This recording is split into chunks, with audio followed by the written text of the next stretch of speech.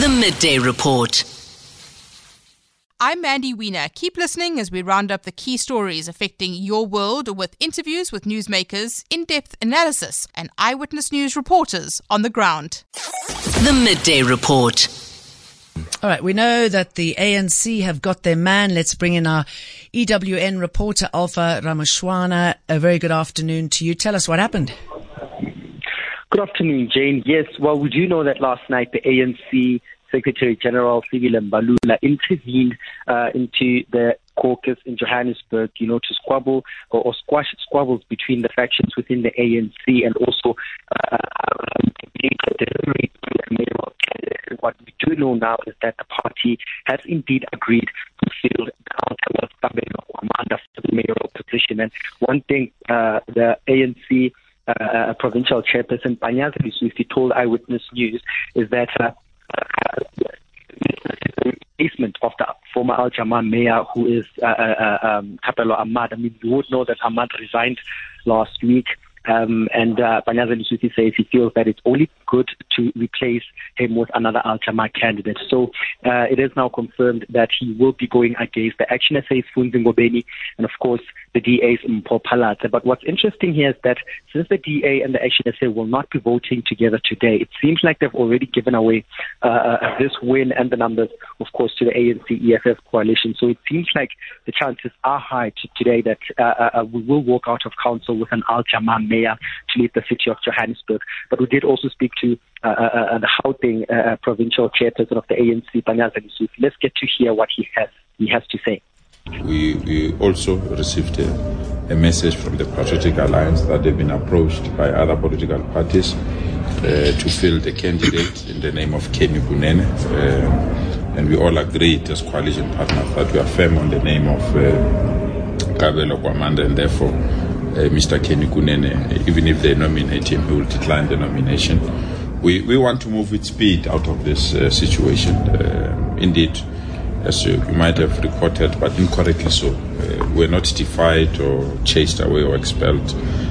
We consulted the ANC caucus on the doorstep of a council meeting, so we didn't have sufficient time to take note of the issues that councillors were raising, which is a very important political issue. So Colleen Makubele might be getting away. She says the agenda today is to elect the executive mayor. You're saying that it might actually happen. Tell us more about what's going to happen when the proceedings start. Yes, of course. The DA had requested for a 30-minute long caucus break, and they have just came back from the caucus break.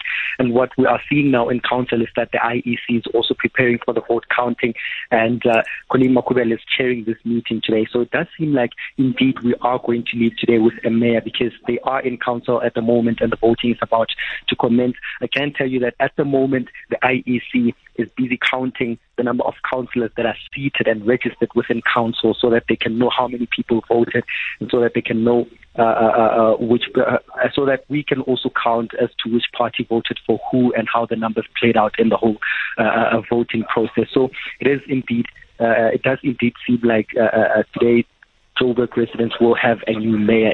It is going on in council at the moment. And the question, I guess, is for how long? Alpha, let's leave it there. Thank you very much. Cape Talk. We all have a voice. Use yours. Call 021 446 0567. So I was very charmed this morning when I heard on the morning show when Mandy was talking to the City of Joburg Council Speaker, Colleen Makubele, about how the voting plays out and what happens if you get down to the last two. So let's listen to what she had to say about that. It's a very interesting process of elimination. If we've got more than one candidate, if it's one candidate, that one is declared obviously a winner. If it's two, the one with a majority is a winner. If it's three, we first have to eliminate the lowest, the one with the lowest votes, and then go back to voting again. And of course, then the winner will take it. If it's four, it's a process of elimination. It could take us 2-3 rounds, and if indeed it's a tie, at some point, if we can't break the tie, we simply just roll the dice toss a coin. Do you mean literally? You literally toss a coin? Literally, you will toss a coin, yeah, and it will be head or tail, and the tail or the head will be the one. So that's actually in the rules and legislated. Are you serious? If there's a deadlock, you toss a coin to decide on the mayor? Yes, we'll have to do that. I don't know if in history it has actually come to that, but the rules do say if we have a tie and we can't break the tie by repeated voting, then we definitely have to toss a coin. I'm sure our listeners will tell us if it has happened before. Speaker, good luck today. I hope we won't have to choose a mayor through tossing of a coin. Well, it's fine. We've got new money in South Africa. I'm just wondering what you think about that. I mean, it really plays into what Susan Boysons has been calling the theatre of the absurd. She's written a wonderful summary of our coalition politics. And good afternoon to you, Professor Susan Boyson, political analyst and author and director of research at the Makongubwe Institute. Good to have you with us. I mean, the fact that we've got to toss a coin to choose the mayor, an incredibly important position. If we were to get to that point, what do you think it says about the processes underway? Jane, good afternoon. Yes, it is a struggle to fathom reality from the absurd in this case, and often the two converge in coalition politics. As we've come to know it in municipalities, and especially Gauteng's metros, and not to exclude Nelson Mandela Bay either.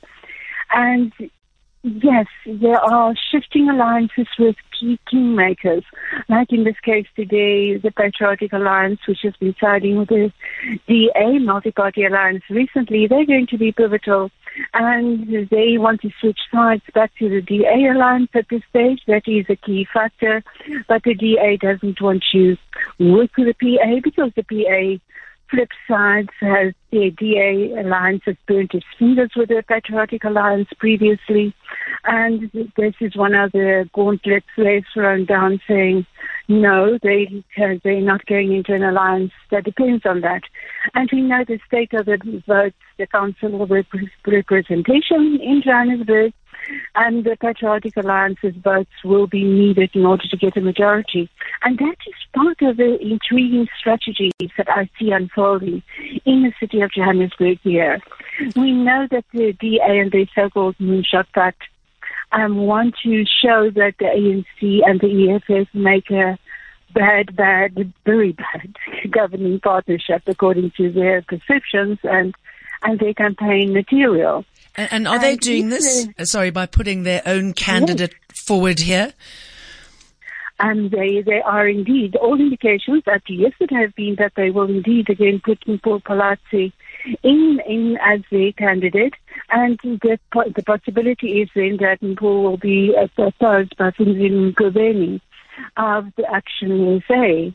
And that is actually that will be setting up that alliance to use against the ANC. But perhaps that is part of the DA strategy, I've come to wonder, to force the DA-EFF alliance to govern the city in the run-up to the 2024 government elections, so that the DA in their campaign can point to this alliance. And given the problems that there are in Johannesburg, it is quite possible that they will not have good governance record. Because what's happening right now, I mean, it really gives us a sense of what will happen in the rest of the country with a view, obviously, to the next elections and the role of these micro-parties, community organizations. Indeed. The micro-parties are so pivotal in this, and they are growing in numbers as disaffection with the ANC and the other main parties grow. There is so much scope for the small parties to emerge increasingly, and it is very volatile coalitions that are built around them. Although we've seen in these cliffhanger coalitions in the metros, there have been typical alignments of these micro parties with either the ANC side or the DA side, but in many cases they have shifted quite significantly, sometimes in small blocks, and they can make a big difference in this game. And that is, of course, amid the fact that the ANC and the DA are continuously refathoming their own alliances. One thing that came to my attention this morning is the ANC would have had a local government summit for Gauteng early next week. But that has been postponed so that the party officials of the province, of the ANC in the province, can first brief the political executive committee of the ANC in the province about coalition strategy developments. And we see these strategic developments while mayors are being elected. And that really... Sorry, let me just ask you this. How much of us, the voter, is in their mind when they do that? Is this behind the ANC's choice of man today? I mean, do they realize that if they get involved with a specific party, the EFF, for example, that it might turn voters off? It seems, yes, it is there, but it is, in the first place, a distant awareness. Because these parties think in the first place, how can they secure power? How can they secure the very important executive mayorship of a big metro like Johannesburg? So that immediate attainment of power seems to be foremost in the mind of these parties, although, as I pointed out, perhaps there's a longer-term rationale in the DA operations, strategic operations today. But it is about gaining power in the present at all costs. We do not see the merits of the candidates being deliberated systematically or in any depth whatsoever. And all the while, Johannesburg and the other metros disintegrate at quite a rapid pace. Indeed, there is so much decay and continuous, increasing, accumulating decay in these cities. There is a serious, incredibly serious need for concerted government around a set of core programs, which I'm sure the main parties can all agree on. But there's only rounds and rounds of objections, and which really makes one reach no other conclusion, but that these parties think of their own power positions rather than the interests of the citizens. Fascinating article. You wrote City of Johannesburg as the wind tunnel for South African coalition politics. Thank you very much for expanding on that, Susan Boyson. The Midday Report. Well, it's been a day of much excitement on the political front. I'm sure the political repercussions of this one won't be, rolling out across the country, or maybe I'm wrong. I don't know, but it seems to be quite an interesting move that the spokesperson for the Jacob Zuma Foundation, Zwanele Manyi, has joined the EFF. He said, "I think what the country needs right now is indeed shock treatment, and I think that the organization is ready to provide that shock treatment is the EFF." We shall be bringing in Tsidi, my dear, to talk a little bit more about us. Oh, we have her online. Tsidi, why has he done this? Good afternoon, Jane. I must first tell you that people are referring to him as political tourist because he was a long-standing ANC member until the 2019 elections, and now the next set of elections roll in, and he switches from ATM that he joined in 2019 to now joining the EFF. And it's very strange when you speak to people around Manyi who are people who've been seen around him in the political arena. They're very surprised by the move, saying that they didn't expect this. Some of them are surprising. We just heard about the announcement in the media today. I asked him why he did that. I chatted with him in the morning, and he keeps saying, this is the best alternative to the ANC. This is the best party that can actually do something. Others will tell you that Zwanele Manyi found himself in a difficult position where financially, politically, he was running out of mileage and needed to find a new home where he can garner something that keeps him going for a little bit longer in that political arena.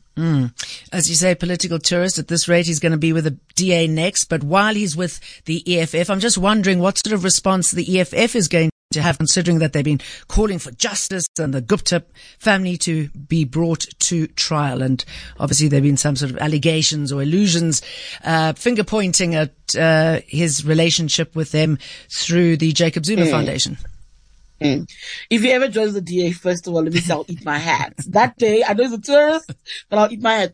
I think the EFF, it's been quite surprising for me. They've welcomed this, saying that, this is a person with a great track record, a long-standing track record in governance, because he has been a government spokesperson. He has served different departments. He has been in business as well for a really long time, saying that this is a skilled professional. He'll be able to bring in some of those kind of individuals to the party, they hope, and saying that as far as the Gupta links are concerned, concern, because the difficulty for me with this, with the EFF, is, first of all, here's a man who stood on every soapbox and supported, here's a party rather, Jane, that supported calls for the Guptas to be dealt with. And here's a man at the center who was very much linked to the Guptas. And so they said to me, we believe in innocence until proven otherwise.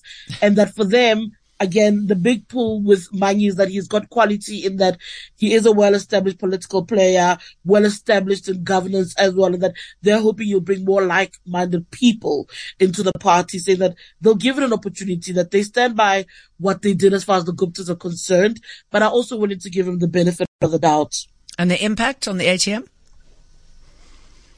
That's a very interesting one. I haven't been able to find the ATM, but I am fascinated by what will happen with the ATM. Remember, when the ATM was established, there were a lot of rumors. I don't know if you recall this, but there were a lot of rumors that it was a side project of those linked to former President Jacob Zuma and, well, now he's no longer suspended, but former Secretary General of the ANC, Ace Magashule. So it had been placed in that kind of proximity, and that's why Mzanele Mangi even existed in that space. It made sense to people, but you need to go back to the roots of ATM that are based in the churches in the Eastern Cape. And I think that there's been a separation of ideas, and that's what I'm trying to figure out at the moment. Is there seems to be an area where they could not find each other, and then it kind of explains how this evolved into Mangi parting ways with the party. I think that the party has found itself in the political space.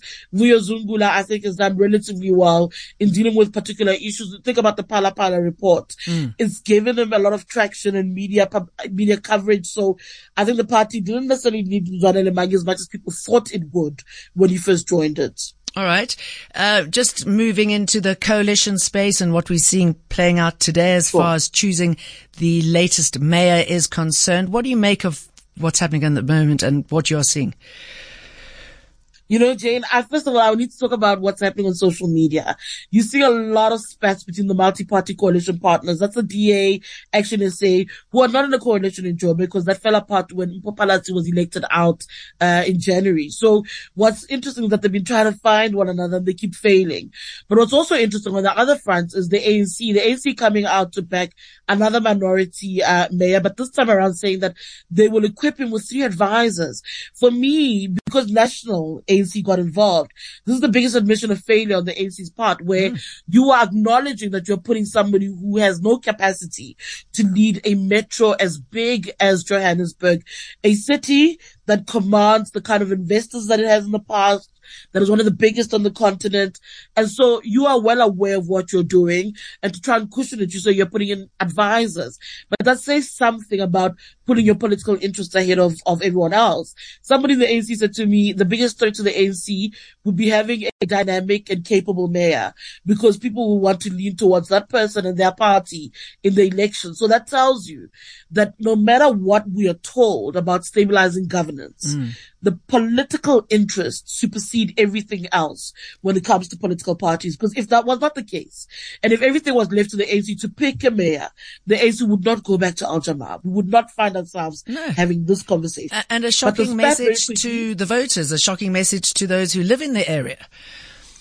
I don't know if it's shocking, Jane. I think that voters must also pay attention and take responsibility, because we are also, and we are all voters, you and I as well, I imagine, but we are also responsible for what's happened in our municipalities. I always say, again, if the status quo is okay, fantastic, continue. If it isn't, get up and participate in your democracy. Sure. Elections are one way to do it. We can't afford to sit back and complain about the state of our metros, the lack of services, and do nothing about it. The power doesn't reside with the political parties. And I think more and more South Africans need to understand that and to engage in that on a day-to-day basis. I cannot stress that enough, that you need to participate. We do as citizens in what's happening in this country. All right. I hope people have been listening and have been called to rise up and do their duty, their constitutional duty, their absolute right. Tsidi, my dear, always good to talk to you.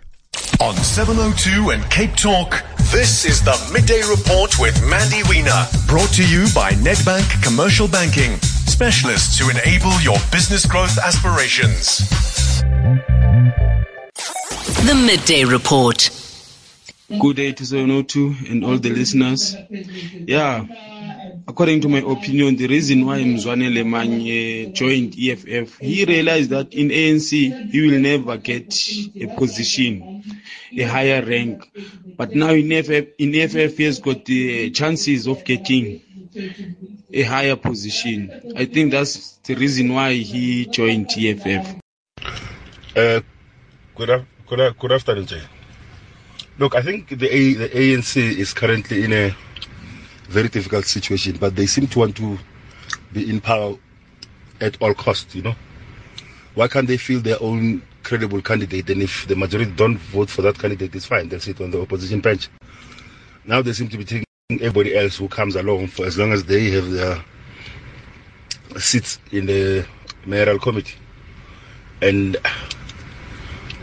I think they are slowly losing the plot to want to be in coalition with the EFF by all means. And it will cost them, I can tell you that, in the long run.